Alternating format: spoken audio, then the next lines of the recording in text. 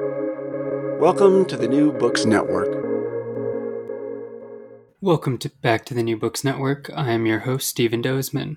The last several decades have seen tremendous political and cultural strides forward for the LGBTQ plus community, with both legislative and cultural recognition helping many secure a more safe and open lifestyle than possible just a short while ago. However, these advances have raised a number of criticisms and qualifications, and not just from stuffy conservatives either.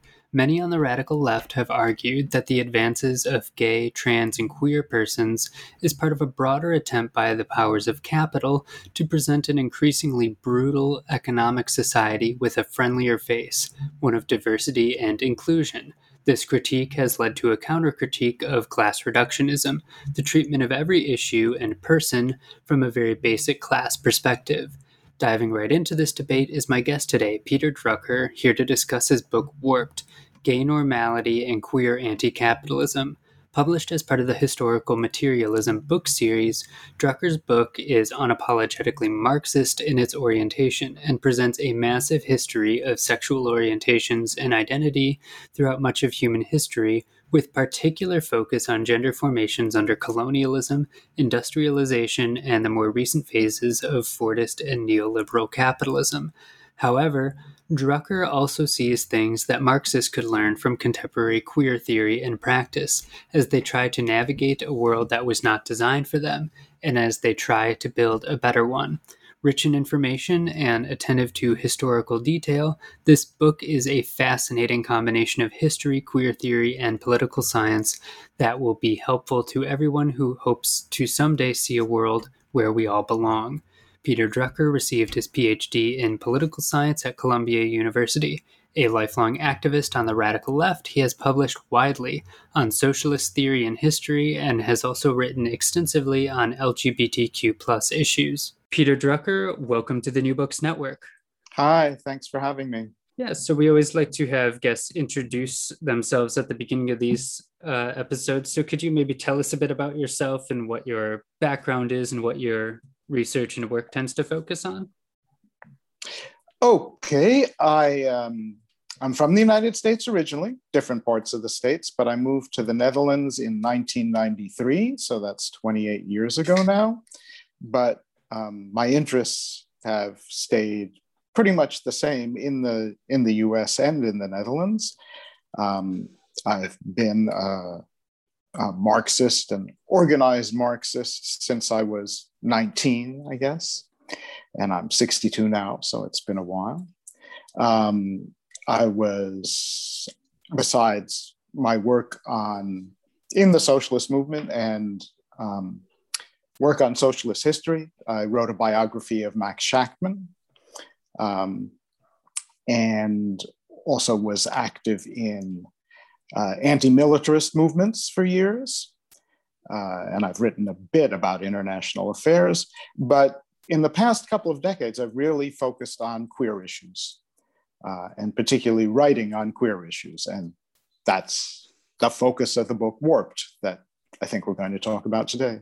Yeah, so that kind of goes right into my first question. So the overarching argument of the book that I saw you making was mainly about how late capitalism or neoliberalism has managed to co-opt a number of issues related to LGBT politics. This basic narrative, I think, is pretty well known in most left circles. I don't think that is necessarily kind of a headline for most people with radical sympathies.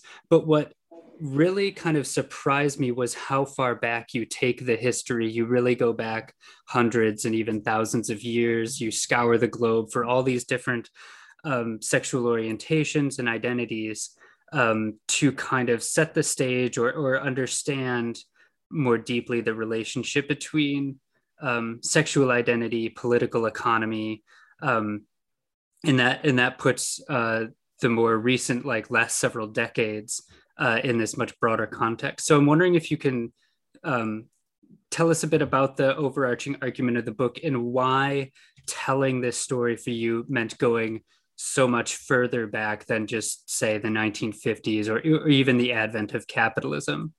Why go to all the trouble of doing all this history for this?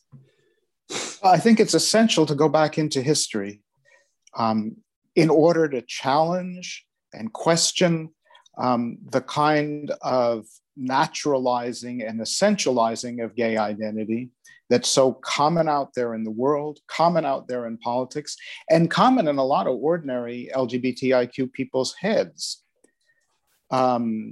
It's something that's startling or unsettling, I think, to lots of historians, but millions of LGBTIQ people out there buy into the basic story that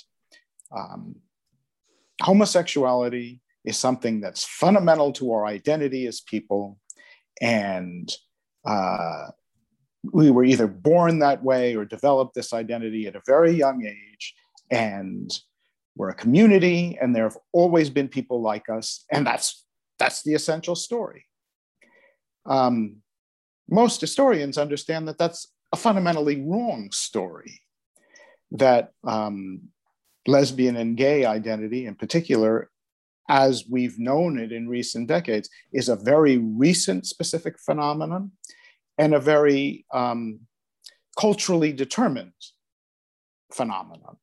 In most times in human history, and in most places that human beings have lived, there were same-sex relations, people seen as male and people seen as female having sex and having deep emotional relationships with one another, but they weren't at all constructed the way that lesbian and gay relationships and identity are constructed today.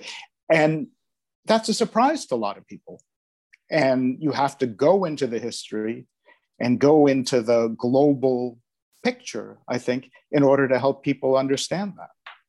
Yeah, so kind of to develop this overarching argument you're making, I want to add kind of the other core pillar to the book, which is for you Marxism, or kind of a broadly anti-capitalist critique. And within that, you get a theory of history, a theory of society, and you can kind of infer into that certain ideas about subjectivity and identity. So I'm wondering if you could tell us a bit about what Marxism as a method helps you unpack in terms of the history of sexual identity and orientation. Okay. What I just laid out in answer to your last question, it's pretty much a broad consensus among most LGBTIQ scholars. But when you bring in Marxism, that's not a consensus. Marxism had a certain influence in the movement and among scholars, particularly in the 70s and into the 80s. But since then, it's been much less. And that's strange to me. It's hard for me to step outside a Marxist framework because that's the framework I've been in for over 40 years. It's how I think. So it's sort of difficult for me to understand the people who don't think that way. Some obvious basic things are that human beings are social beings. I think most historians and scholars would agree with that. And that sexuality is part of that. Obviously, sexuality is mostly between two or more people. Even masturbation, at least usually involves fantasies about other people. It's not a purely individual, isolated thing. And then it's important to understand that the social relations sexuality is embedded in are particularly gender relations. What makes people masculine, what makes people feminine, how they see themselves in those ways. And what's really specifically Marxist, of course, is to understand that gender relations and the family are very much linked up to, depend on the way societies reproduce themselves. Now, that's what families are for, basically, to keep society going, to produce new subjects in society who are going to play the social roles that society thinks it needs. And that includes producing the means that allow human beings to survive. I think that's the part that most LGBTIQ scholars, historians, have most trouble with today. Because the idea of linking sexuality to production immediately seems very crude, very, materialist, obviously. But I don't see how you can imagine human life without seeing that people need to survive, and everything they do is bound up with their efforts to survive. Having said that, the Marxism I've been working with more and more, particularly since I've been focusing more and more on queer issues, isn't a Marxism that's turned in on itself, that only draws from the Marxist tradition. I'm very much influenced by other paradigms that people in queer studies work in. I've been influenced by the work of Michel Foucault, psychoanalysis, queer theory, somebody like Judith Butler. I think that's all part of the kind of Marxist feminism, very much so. Marxist feminism has a rich tradition going back many decades that I think you can't understand sexuality without that tradition. And today, more and more politically and theoretically, I think anti-racism has to be a crucial part of the picture too. And anti-racist scholars, I think, are in an important dialogue with Marxism, and Marxists understand the importance of that as well. So it's a big picture, I think, the kind of Marxism I work with. Yeah, absolutely. So to start picking the book apart in a bit more detail, central to your book's argument is what you call a same-sex formation, which you define as, quote, a specific hierarchy of different same-sex patterns in which one pattern is culturally dominant. Each same-sex formation occupies a specific place in a particular mode of production or capitalist regime of accumulation, end quote.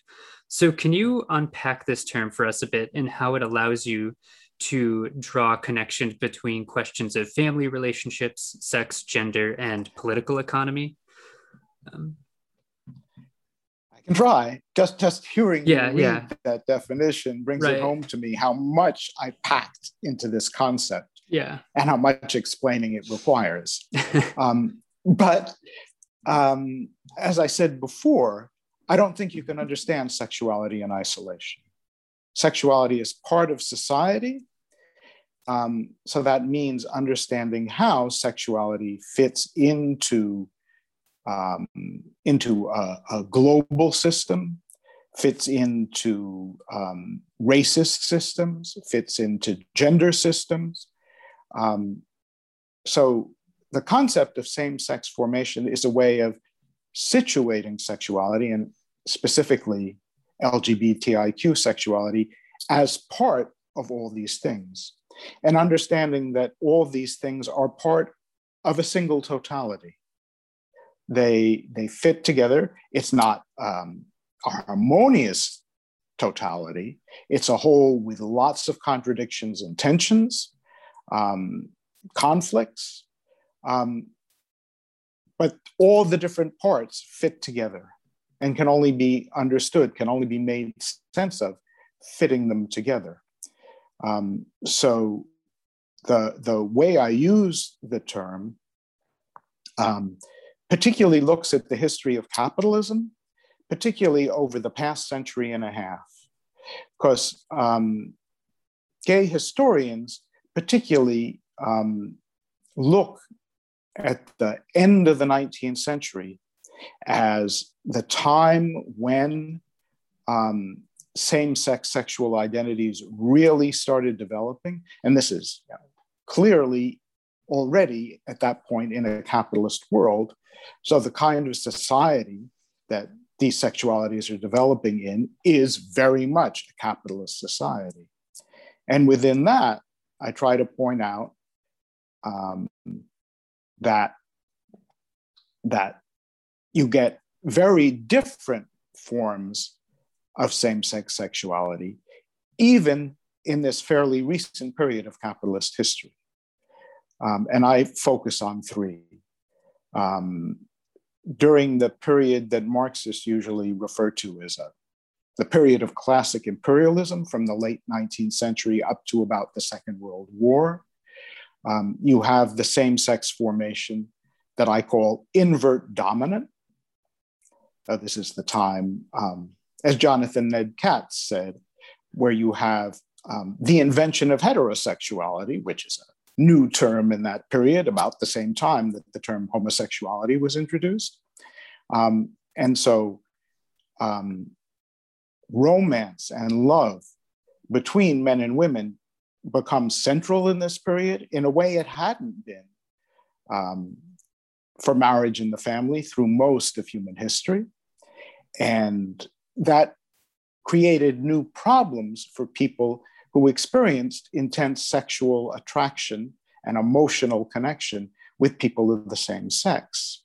In ancient Greece or in medieval Baghdad, it was no problem for a man who had a wife and children to also be passionately attracted to, say, male youths and have intense relationships with them. Because those societies didn't distinguish between heterosexual people and homosexual people in the way that's become common under capitalism.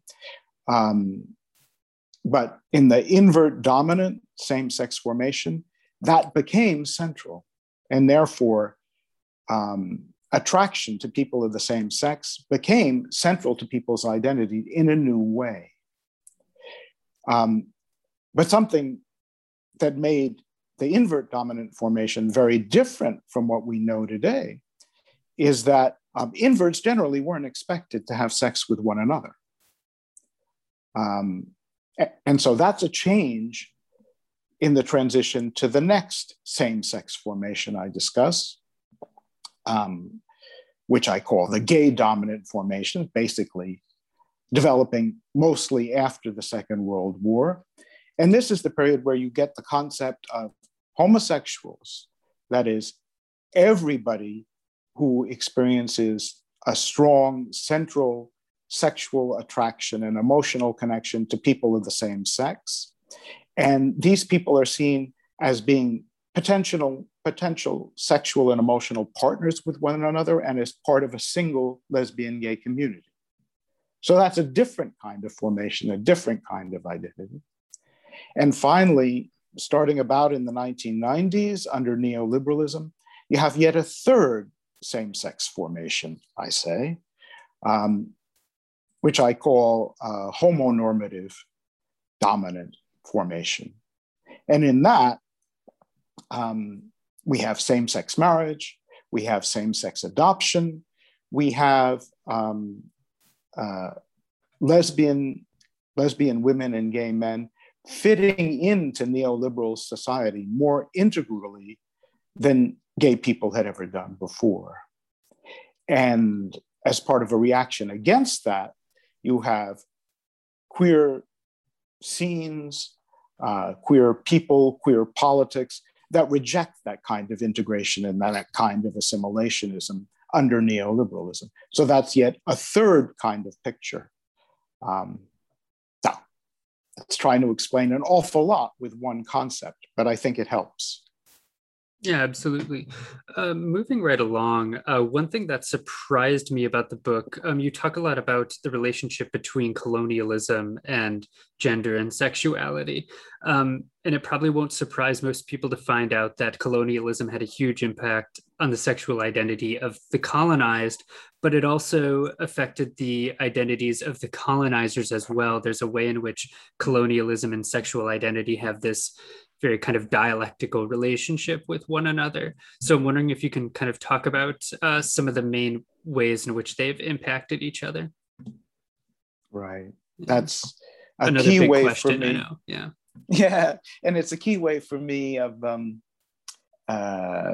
trying to give an LGBTIQ story that's not just a European story or a North American story, but try to make it a genuinely global story.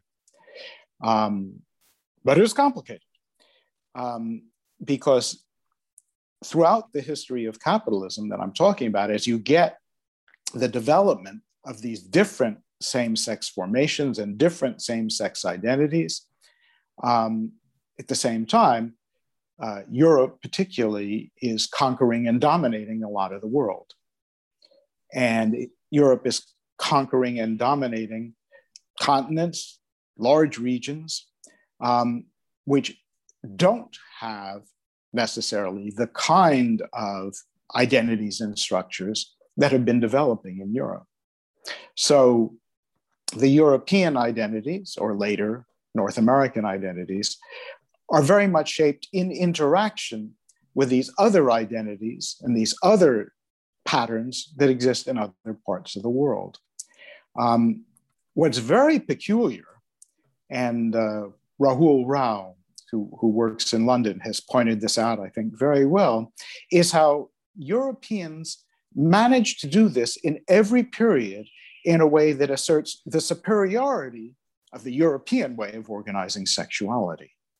And that is the proof of the right of Europeans to rule the world, or at least to guide the world towards a better way. But Europeans and North Americans have done this in totally opposite ways in different periods. So the sense of superiority has stayed constant, but what makes Europeans and North Americans superior has totally flipped around. So in the 19th century, a classic period of European conquest of Africa, for example, what makes Europeans superior is that they're heterosexual and that they have loving relationships between men and women that found stable, productive families. And Europe is going to guide the rest of the world into adopting this pattern. And you have, for example, a French naval doctor in North Africa in 1893 who says, well, Arabs are, as everybody knows, inveterate pederasts. But France is going to bring the benefits of civilization to them and change this. Today, it's totally flipped around because in the eyes of lots of European leaders, ideologues, particularly Africans and particularly Muslims, are inveterate bigots. People who don't understand that homosexuality has always existed and it's just as natural as heterosexuality. And so they're intolerant and they persecute gay people, which is wrong. And we Europeans and North Americans are going to take these poor persecuted homosexualities in the rest of the world under our wing and free them, or give them aid that will help them to be free. So it's an inheritance of colonialism, but because we're in a post-colonial or neo-colonial period, since Warped came out, I've coined a different word for this. Well, I didn't coin it. Jaspir Puar coined it in a very important book called Terrorist Assemblages, talking about homo-nationalism, which looks at the ways in which lesbian gay rights in particular are used and abused as an instrument of imperialist domination. And she looks in very chilling ways at how this was the case, for example, when the US invaded Iraq and Afghanistan and so forth. The little twist I've added to this since Warped came out, in Warped, I talk about homophobia and the place of homophobia in this whole story.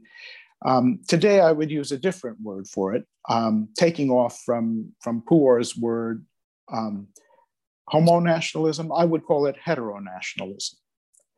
And you have the paradox that lots of governments, particularly in sub-Saharan Africa and in the Arab region, very much part of the neoliberal world system, very often completely subordinated economically to European and North American dominated capitalism. But to assert their distinctiveness and to have a populist rhetoric, they turn around and say, yes, but we defend our own culture. And the way we defend our own culture is by rejecting this alien import of homosexuality, which is un-African or un-Islamic, or in the case of Eastern Europe, in fact, since the fall of the East Bloc, un-Christian. So in that case, you have the development of a really colonial sort of identity. It's totally at variance with history because the Arab region, for example, has an incredibly rich history of same-sex love and same-sex relationships, going back to the time when Europeans were burning sodomites at the stake. But you have this heteronationalist ideology that fits into neoliberalism, but attempts to mask its integration into neoliberalism by asserting a distinctive, popular, national, un-European identity. So it's a complicated story. Yeah. Moving right along, turning to what I think you called the kind of second period of capitalism you explore, Fordism. With that, there was the growth of consumerism, and with that, the change towards a kind of consumerist form of identity and citizenship. And with that, you bring up the way in which, for sexual identity and sexual practice, there was an increasing prevalence of pleasure in that. It was no longer simply how one kind of reproduced society, but a way one enjoyed their place in society. So I'm wondering if you can talk about the way you see sexual pleasure taking kind of an increasingly center stage in our identities and in our practices, and how that fit with this kind of growing consumer identity. Yeah. The Fordist period is a period where the basic wellspring of economic growth changes. In the previous periods of capitalism, the people who did the basic work of production, the working class, were mostly paid really low wages, and were very often not able to buy the things they produced themselves. Cars, for example, were originally produced for the wealthy, or at least for the middle class. You weren't expected as a working class person to be able to buy a car. But under Fordism, and the name is coined because of Henry Ford and his innovations, you get a period where working class wages keep pace more with the rise of productivity. And that makes it possible to expand the market enormously. So it becomes possible in growing parts of the world for working class people to buy cars, for example. And this makes it possible to sell a lot more cars. And this applies to all sorts of markets. So with the spread of markets, mass consumerism, you have the need, if you want to make profits, to sell all these products to more and more people. So advertising becomes crucial. And the stimulation of desire becomes crucial. And the desire in general is very much linked to sexual desire. A man wants to have a fancy car because that's going to impress a woman, and he's going to get the woman he wants and found the family he wants. And so you get this linking up initially of heterosexuality with consumption and consumer societies. And eventually that sort of trickles down to lesbian and gay people as well. The paradox here, and for this I lean very much on Herbert Marcuse, who was in my eyes, the main pioneer of linking Marx with Freud and looking at capitalist societies in a way that draws on psychoanalysis. What he points out is this kind of stimulation of desire and this kind of sexualization of society is at the same time an extreme compartmentalization of sexuality. Because workers still have to produce, and they're not going to produce enough if they're fucking around on the job. So you have this combination in society of still a fairly rigid, disciplined workplace ethos and consumption-oriented, hedonistic kind of leisure ethos, very much walled off from one another.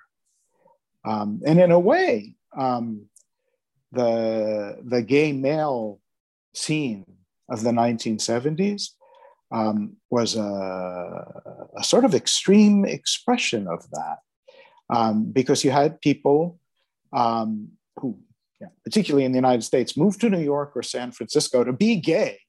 They escaped their hidebound families and the church and small towns, came to the big city and had fun in an enormous way,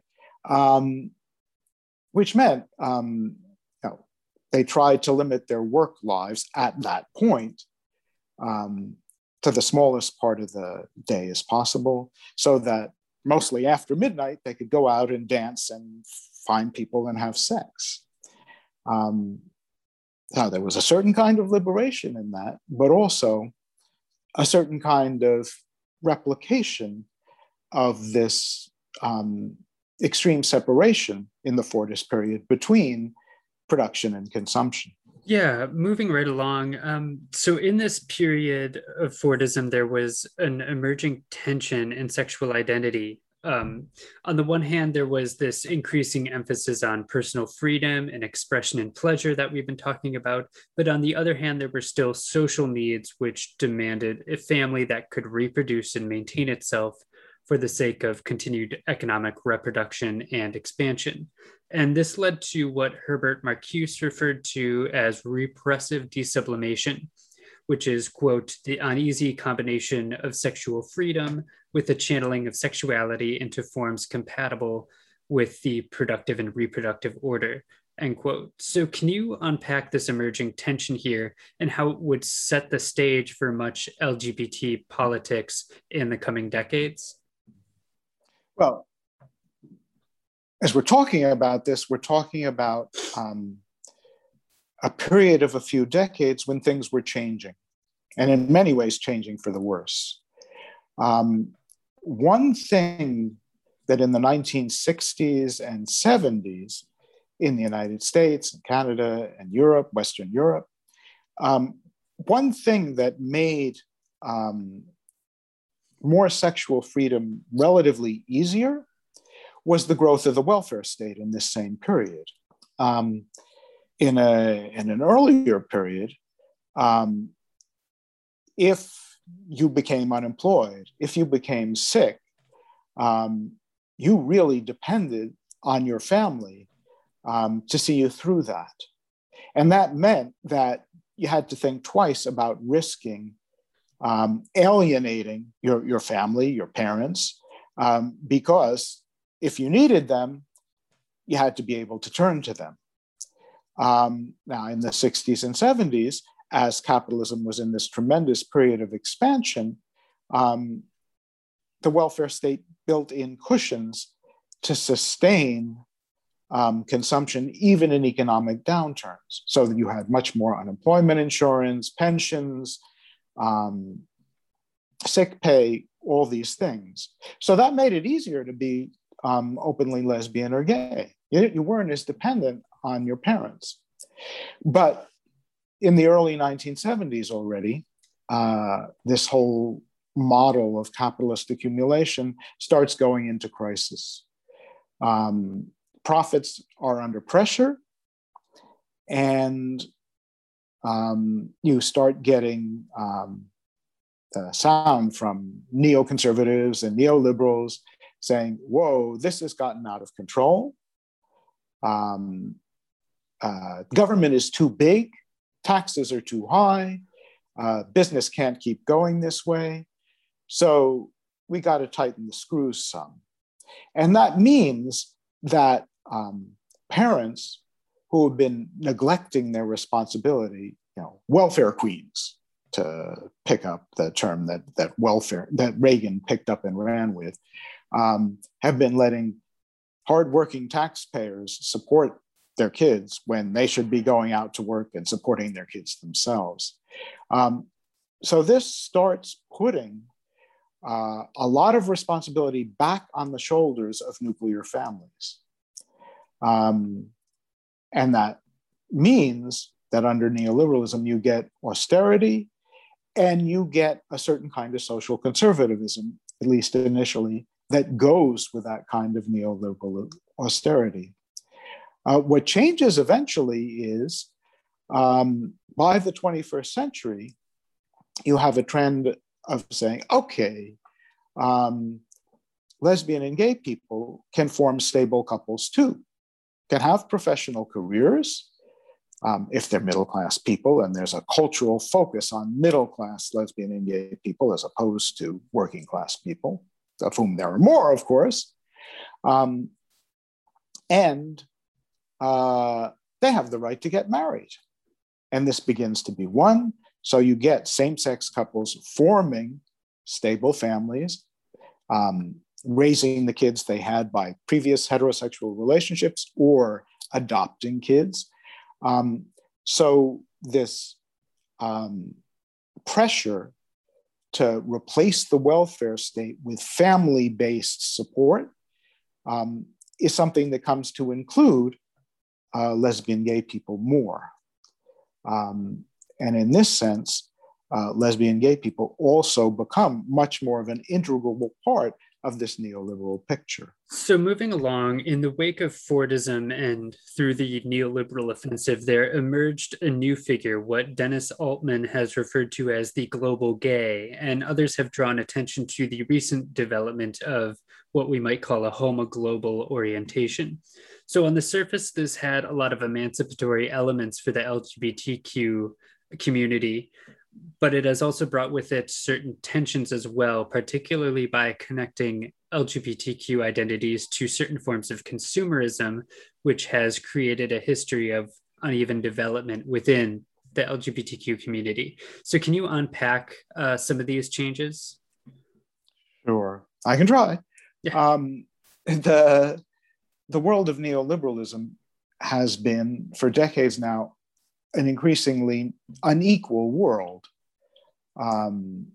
with a lot more wealth concentrated at the top of the economic period and a lot more poverty concentrated at the bottom of the economic period. And this particularly has been the case in the countries dominated by imperialism, particularly starting in the early 1980s with the explosion of the debt crisis.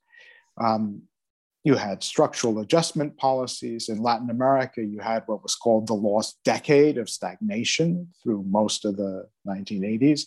You had indebted countries, being forced by the World Bank and the IMF to drastically cut social spending and to open up their economies to European and North American investment and trade products.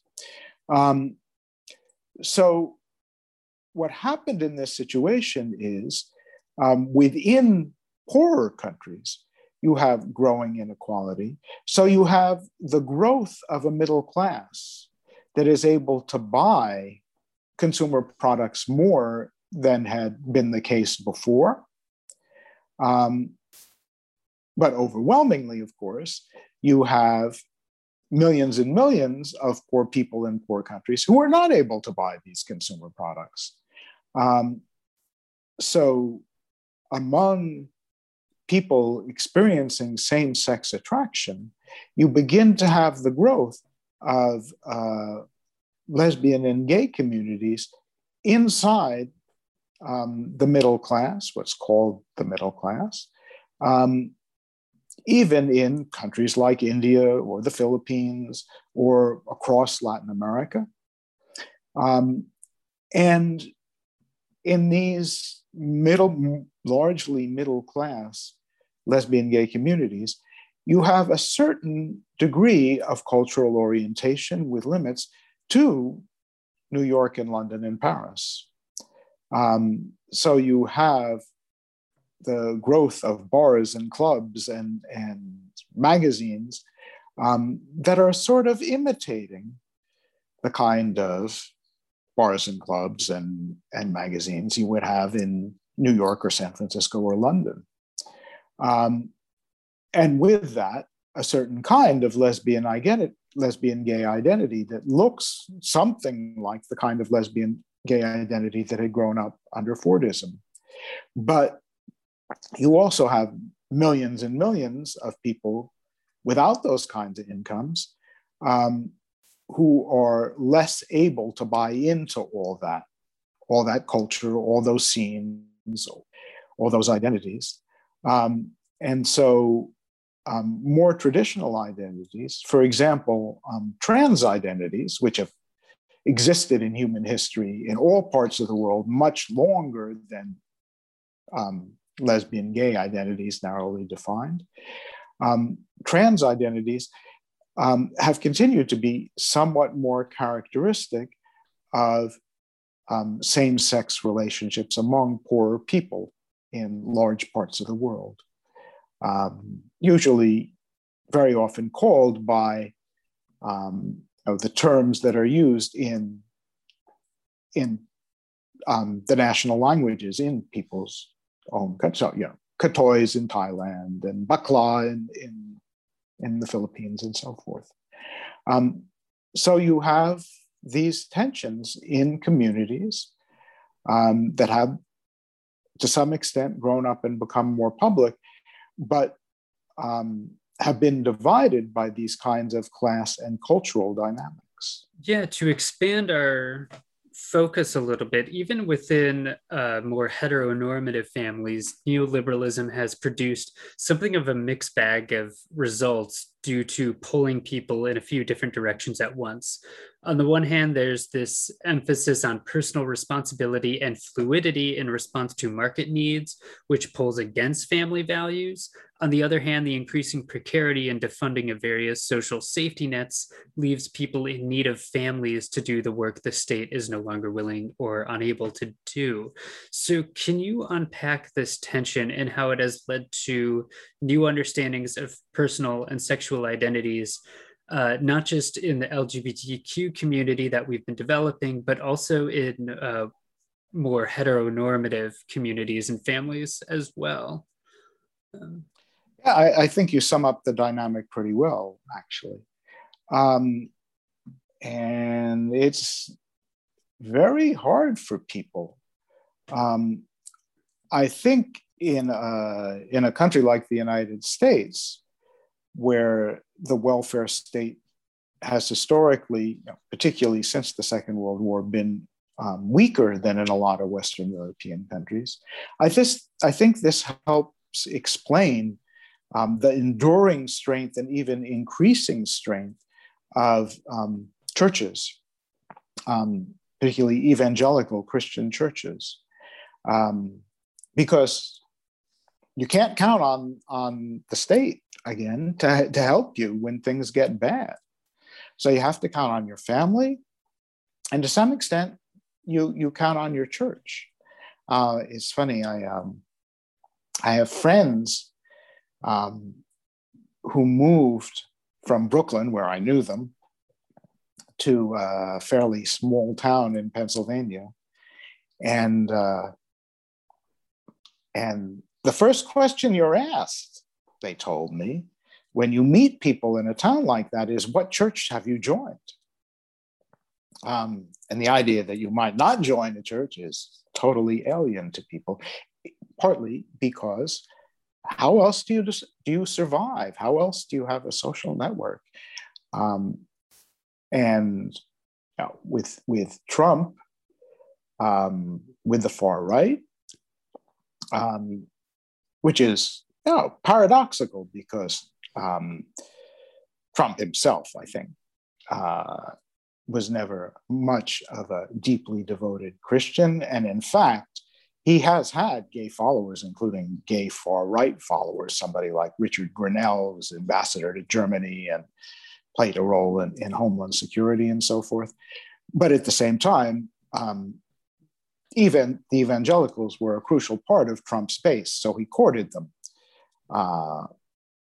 With his attacks on trans people in the military, with his defense of so-called religious freedoms, all these things.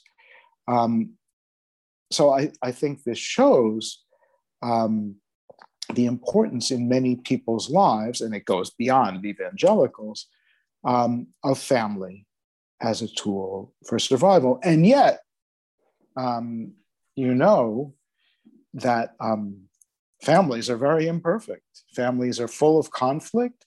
Families can't bear all the pressure that's put on them, can't fill all the roles that they're supposedly required to fill. So this wreaks havoc with people's lives. I remember, this goes back decades now, but I remember somebody telling me a story with a strong feminist woman talking to her colleagues at work, and the everyday conversation was full of stories about messy divorces, abuse and violence within the family. And at a certain point, she turned on her colleagues, these other women, and said, you paint such an awful picture of all your families, and yet supposedly you're so pro-family. How do you put this together? And the response was, well, what else is there? And I think that's a tragic reality, that for lots of people, there is no substitute, no way around. Yeah, so to switch gears a little bit, in the final chapters of the book, you try and take a hard look at the challenges facing both queer activists and radical left and anti-capitalist activists, and try reanimating some very specific approaches to Lenin's famous question, what is to be done? So to kick things off here, you argue that developing a queer politics means not only rejecting isolationist and anarchist politics, but also challenging the division between public and private politics. So how do you see queer theory challenging the public-private dichotomy, and what is its importance for political engagement? Another big question. Yeah. And a complicated one, because on the one hand, the queer scene, queer politics is very much a minority scene and a minority current in the broader LGBTIQ world today, pretty much everywhere where it exists. But at the same time, it's extremely diverse. Queers are extremely diverse, and their self-understanding is extremely diverse. I think that's inevitable. And I think building a strong, radical, queer political current means living with that diversity. So in that sense, I'm a Marxist, I'm not an anarchist. I don't want to badmouth anarchists too much, because in the queer scene and in queer politics, I have to say, anarchists are probably more numerous and stronger as a current than Marxists are today. So I think it's important to try to find ways where we can ally with one another and fight together. I think that is possible often to a large extent, but there are tensions. And in particular, there are tensions with the kind of anarchism that's most prevalent among young radicalized people today, and particularly young queers. Anarchism historically of course, had a very strong working class, collectivist, even disciplined component. You look at the anarcho-syndicalists in Spain, these were people whose attitude was not, as they say today, DIY. Everybody go off and do their own thing privately. No, they built unions, they built movements, they built the Anarchist Federation, and they fought together. Today, for most young radicals, anarchism means something different from that, something much more individual and free form. And I think, I'm a believer in diversity and pluralism and individual free choice.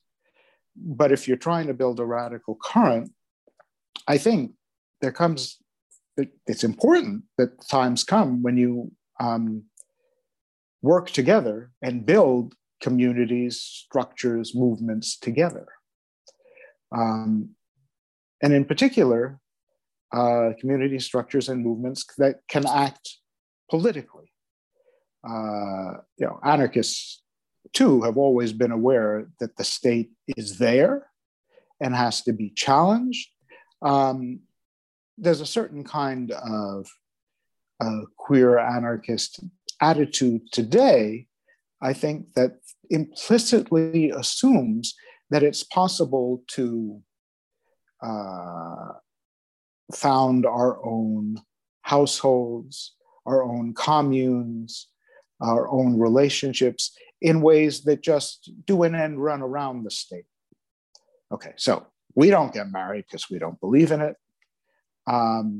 We just do our own thing, support one another, and that's enough. And in fact, that sidesteps the problem that the vast majority, the overwhelming majority of resources in society are in the hands of major corporations and of the state. And you're not going to be able to transform life for millions and billions of people unless you find a way ultimately to wrest those resources away from the capitalists and the capitalist state that control them now. I think that's essential. We need to find ways to talk about this and to strategize about this to the extent we can. Yeah, kind of moving along very similar lines. Another area you argue there's work to be done is in queering family structures and intimate relationships. Mm-hmm. But you argue that, as you've been saying, this needs to go beyond simply setting up isolated communes and other safe places. It needs to involve connecting these new modes of relating to one another to broader movements, such as those for, say, housing or healthcare access. And we could go on, anti-war activism, for example.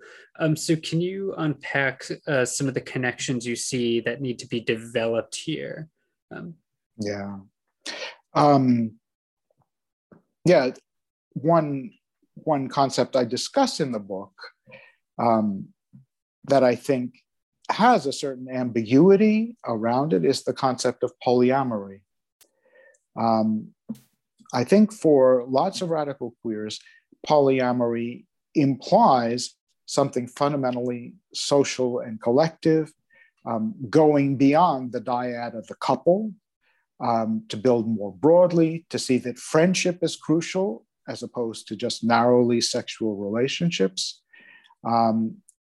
And to see that polyamorous relationships can ultimately fit into something broader, into communities, into movements. But as the media pay more and more attention and throw a word like polyamory around, it increasingly becomes just a way of referring to a personal lifestyle choice. I personally am non-monogamous, and therefore I call myself polyamorous. Well, polyamory was supposed to mean a lot more than that. And again, even the most loving circle of polyamorous friends, I think, are going to run up against terrible pressures from the fact that the attempt to survive from day to day involves having jobs, changing jobs, moving from city to city, putting food on the table for kids, whoever kids they are. And I think even loving polyamorous households face really big limits in being able to face all those challenges on their own. You need social support. You need political support. So I think that's why the way we transform our relationships has to be part of transforming the world and organizing socially and politically. Yeah, moving along, early in the book, you look at the political importance of the word queer, which in Judith Butler's words is, quote, never fully owned, but always and only redeployed, twisted, queered from a prior usage and in the direction of urgent and expanding political purposes, end quote. So I want to bring this up here to ask the question of how the left can learn from this element of queerness and how it can inform other political orientations, particularly in the Marxist-Leninist tradition. So in other words, and in closing, how should Marxists not only be allies and comrades to queer activists and theorists, but students of them as well? Yeah. I do talk about queering a lot of things. I talk about queering the left. I talk about queering movements.